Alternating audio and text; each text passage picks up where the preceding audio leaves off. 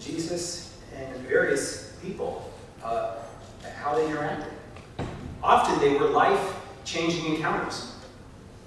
Well, today we look at a sort of a different encounter. It's not life-changing so much as it is life-ending. It's the last serious conversation Jesus has in his life as he meets with Pontius Pilate, the Roman governor. Well, I don't know if you had to do something in Geneva a few weeks ago. The whole city was blocked down because we had the Biden-Putin summit.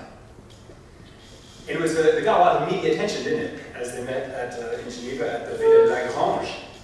And I wonder, why did it get so much media attention? Well, two very important leaders, but also two leaders who represent different countries with a very different set of values, don't they? There was sort of a clash of values and worldviews, and they met, and it was cordial, and the feedback was it didn't necessarily produce a lot. Well, here we have also a clash, which is fascinating. We have Jesus meeting with Pilate. Jesus, also someone very influential, meeting with really the most powerful person in the country. Pilate, who represented Rome. And in seeing the clash, and seeing the difference, we get to see how unique and amazing Jesus is. And that's what I want to look at you with. So there's a lot in this passage. Let's look at three things, and let's compare the difference. The vision of Pilate with the vision of Jesus. On three things. The three things are kingship, then truth, and then power. And by comparing these, we get to see at what point, how unique Jesus is. So I hope you still have your Bibles open to John chapter 18. Start with kingship.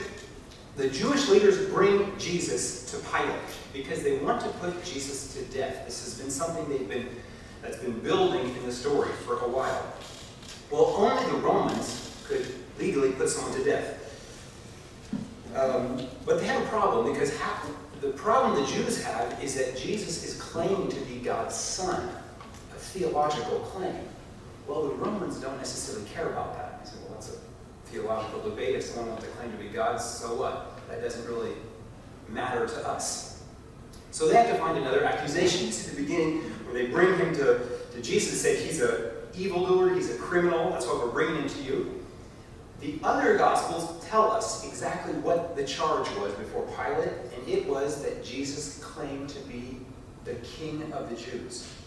And so you see, Pilate brings him in, and that's his first question. Do you see that in verse 33? He enters his headquarters and called Jesus and said to him, "So, are you the King of the Jews?" Now, what does Pilate mean by that question? Okay, for Pilate, he's a Roman governor. When he's thinking king of this Jewish people, what is he thinking?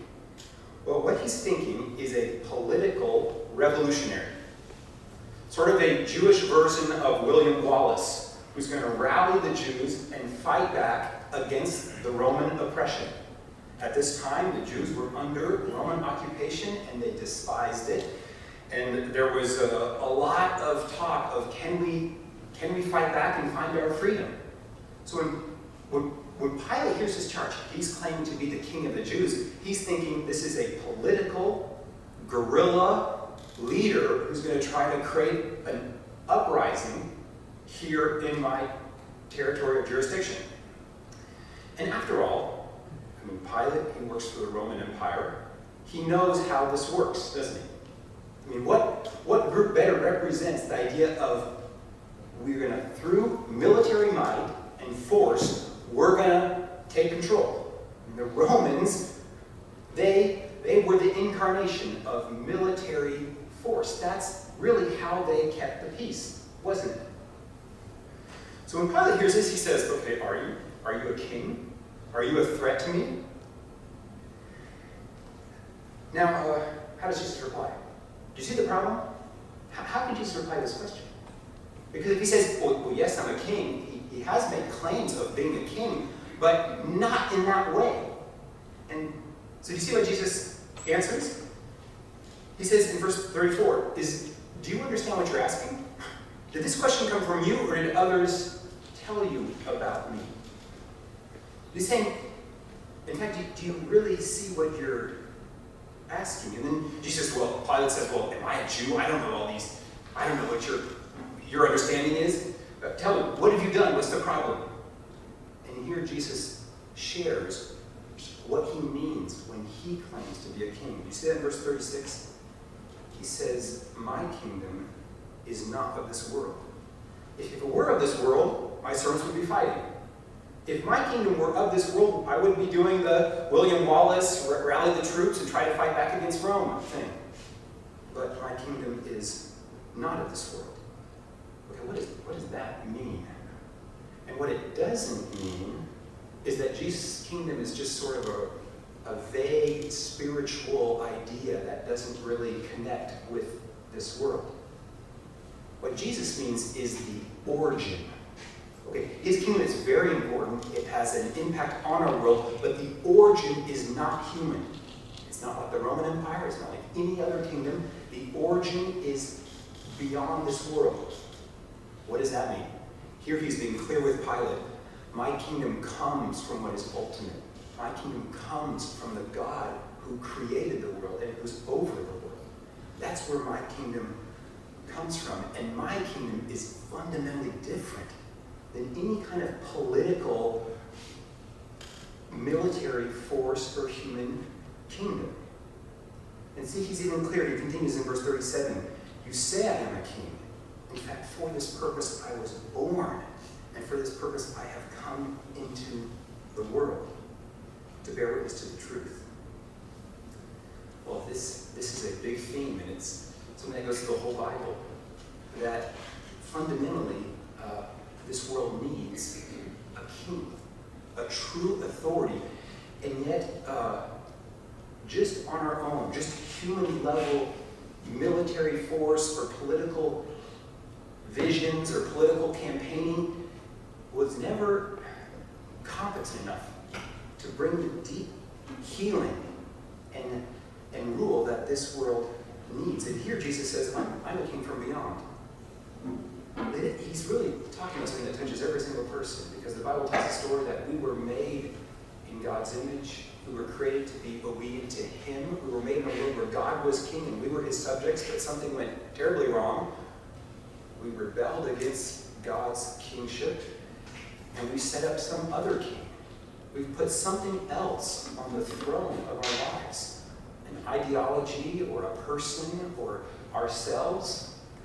And in that, there's a breakdown. And the hope of the whole Old Testament was that God would come with a king. Not just a human king, not just someone a little bit more competent than someone else, but a kingdom whose origin was from him.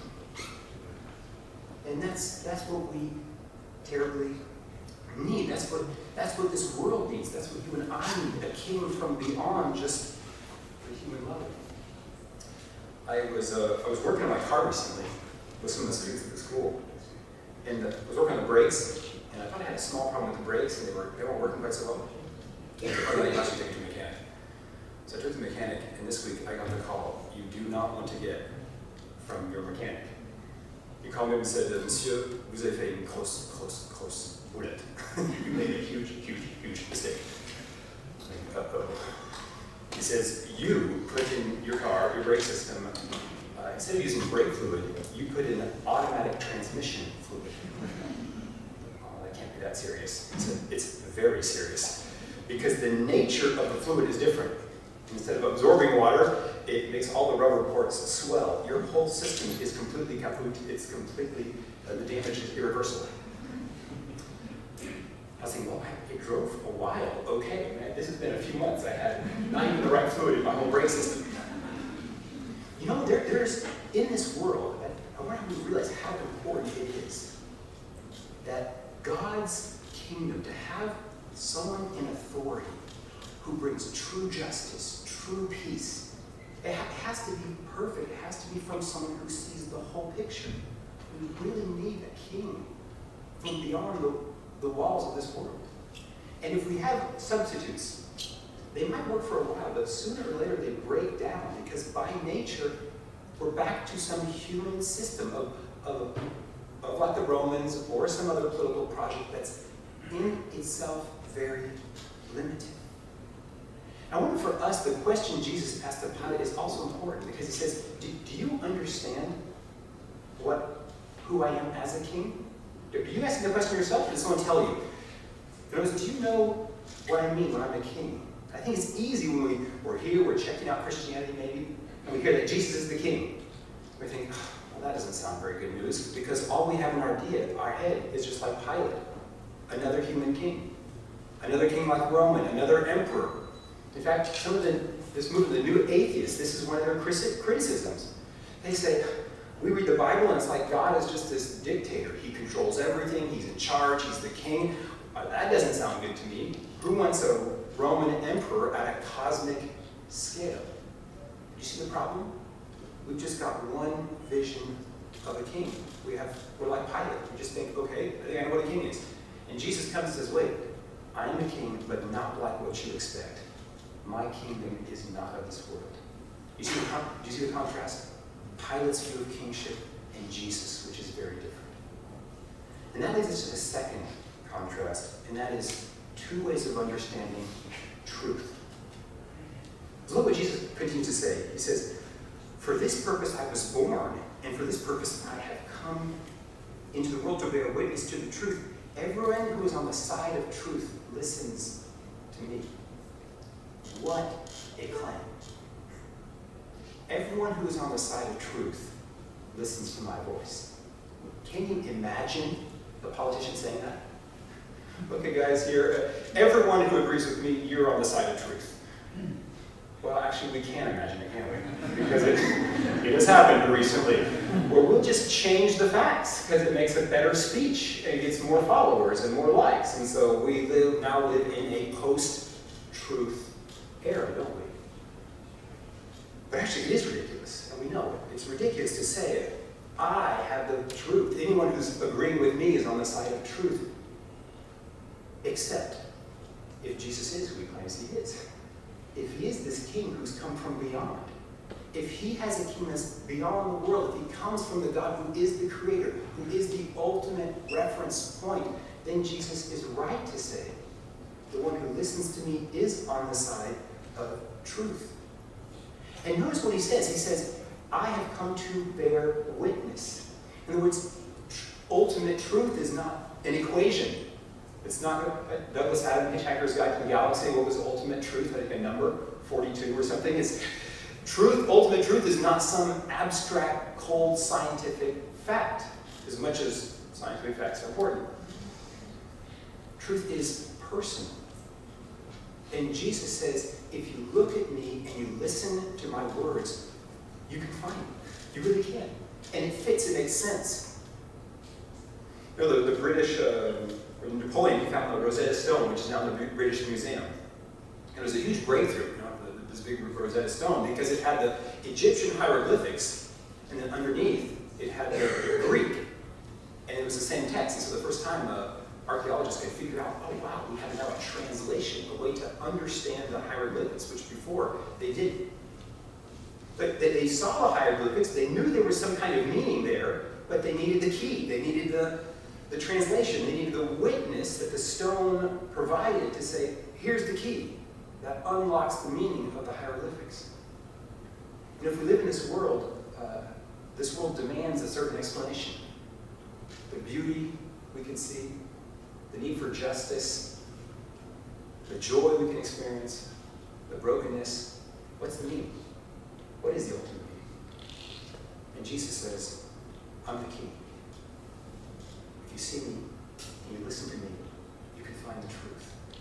An astonishing claim. And how does that compare with Pilate? What does Pilate say? Pilate replies, what is truth? And we do wish we could know, what is the tone of voice Pilate had?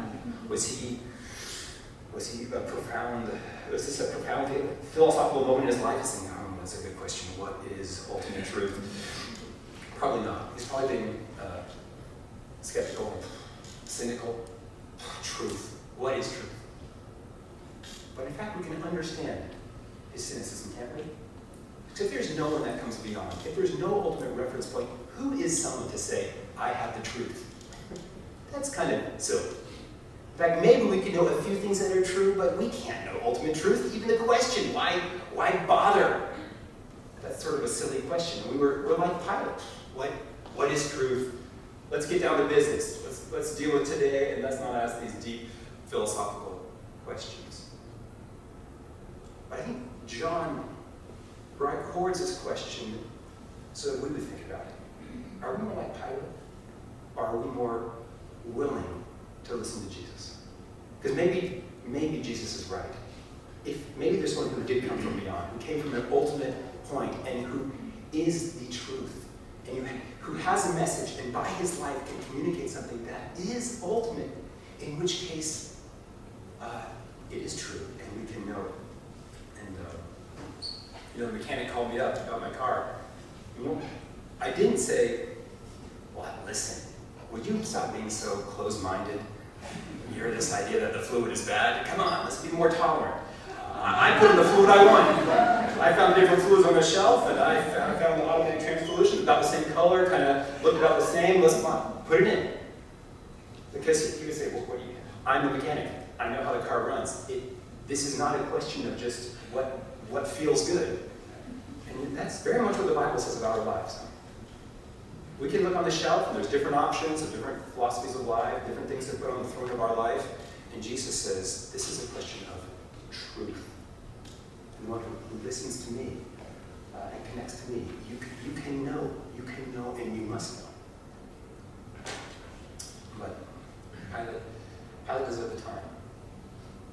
And so I think if you're here and you're not a Christian and you're sort of checking things out, I would encourage you to listen here to Jesus. But it's very clear. He says, those who listen to me and see what my life witnesses of.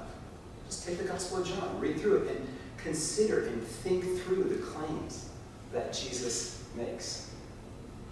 And if you are a Christian, the call is very clear, right? Those who are on the side of truth, listen to me. Because I think we could say the first point, yeah, Jesus is my king, that's true, I believe that. But day to day, how much are we really listening? And this summer, maybe vacation in front of you, what a great time. To take some real time and say, I want to listen better, listen more fully.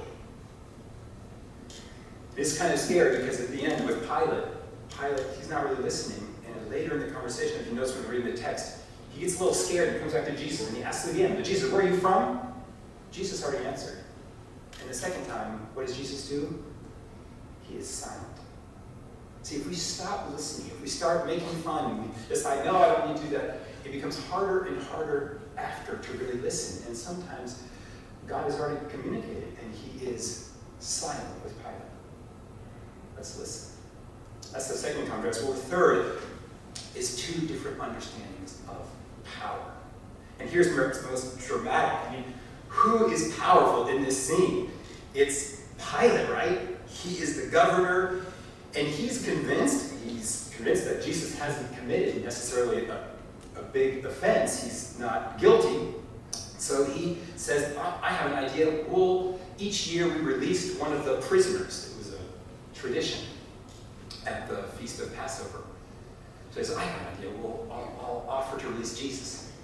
Now we all solve this problem. So he goes up to the crowd and says, look, every year I release one of the prisoners for you. How about I release Jesus? And what does the crowd say? Barabbas. They don't want Jesus released. They want Barabbas, who really was an insurrectionist. And so one word from Pilate, Barabbas, is released. Well, that doesn't work, so Pilate has another idea. He says, well, I'm going to make fun of Jesus.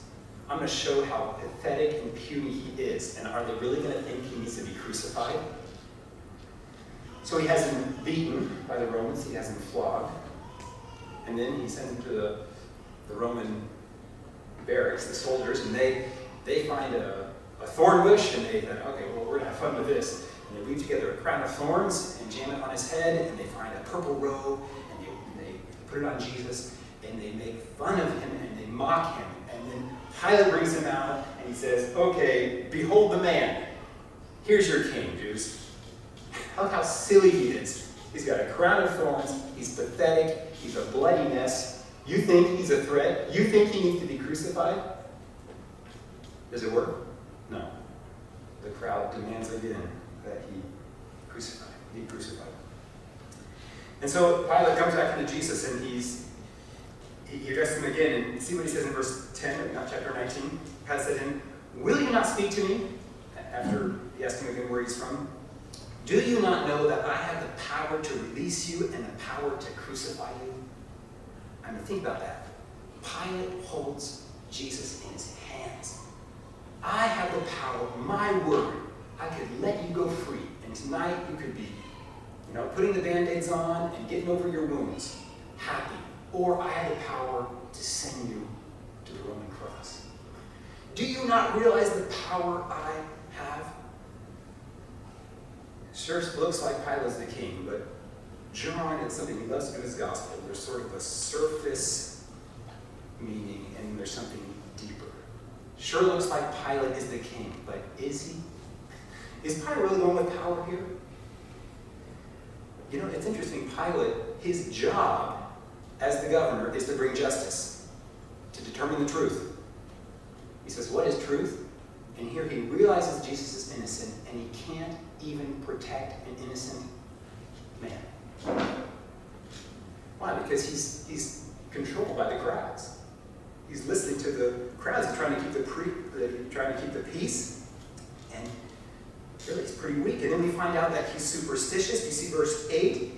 The Jews said, "Oh, he claims to be the Son of God." And when Pilate heard the statement, he was even more afraid. He's been a little unsettled by Jesus, but now hearing that, he's even more afraid. He's superstitious. What did I get myself into? And now Jesus will answer him. And then the Jews pull out their winning argument, their winning card. They say, if you release this man, you're not a friend of Caesar. And Pilate caves. And he says, okay, I don't want to bother my relationship with Caesar. And so he gives in, and he gives over an innocent man to be crucified. Actually, Pilate is weak. He's unable to do justice. He's scared, and he's limited. He's a cog in the Roman machinery, unable to protect Jesus. And how about Jesus? Actually, on the surface, he's bloody, he's powerless, he's a victim, but as we read this story, we realize actually he's the one who's in control. Right at the very beginning, he knew. He's been telling all along, I will be lifted up. I'm going to be glorified. I'm going to be lifted up when I die. That means I'm not going to be beheaded. I'm not going to be stoned. It is going to be a Roman execution on a cross. Jesus knew all along. And everything was going according to plan. And Jesus said before, I laid down my life willingly. This has all been planned.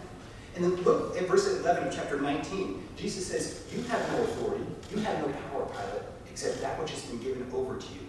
Therefore, the one who gave me up has the greater guilt. Jesus pronounces who's guilty. He says, I know who's guilty. I'm the true judge here. Pilate, you're guilty, but so are even more guilty those who handed me over to you. Okay, so what is Jesus doing? Why is he accepting to go to his death? Well, if you know the big story, you know he's doing that not so that he can be our judge, but he's the judge taking the place of the guilty so that he can forgive us. Jesus, by his death, is going to have the power to forgive those rebels of his kingdom and bring them back and forgive them and heal the relationship between them and the God that we have rejected. Now that is power, isn't it? And by giving himself up and by taking our place, just like he took the place of Barabbas, Jesus gains. And on the cross at the end, Jesus says, it is finished. What is finished? God's amazing plan of love to bring his rebellious people back into his kingdom. And that's the power Jesus has. And then 3 days later, God raises him from the dead. And Jesus defeats death itself and opens up the door for eternal life between us and God. What power is that? See, Actually, Pilate is pretty weak. He's a provincial Roman governor who thinks he's big stuff, but it's going to last not even 10 years and he's going to be out. And Paul says in the letter of Ephesians that at the name of Jesus, every knee will bow and every tongue will confess that he is Lord. I mean, just think about that. Everyone. This is universal. This is the king beyond any political group, beyond any. This is the king. Now that's power. And that's our true king. And the question John wants us to think about is the words that are in Pilate's mouth between verse 5, chapter 19, and verse 15. He says, "Behold the man," and then he says, "Behold your king." I think John wants us to think, this man, Jesus, who came to the world, he's a true king, and so he's my king. That's the question for us today is, do we know this King Jesus? Are we following him? Are we giving him that place in our heart? Because the price he paid was incredible. Even when the mechanic called me, he said, "Monsieur, this is a pretty bad problem." I thought, "No, this is not that big of a deal. We'll just swap out the fluids. I'll just rinse it out." He said, No. The whole system has to be redone. The whole thing in the car is way over the price of the car, which is a good thing. I have a very cheap car. The damage is huge. And you know what we've done with God, turning away from him? The damage and the brokenness is tremendous. And that's why this is such good news. That Jesus, this man, became the king we needed, died for us, and now welcomes us in. And opens the door and says, "Will you follow me? Will you listen to me, and will you follow me?" Let me pray.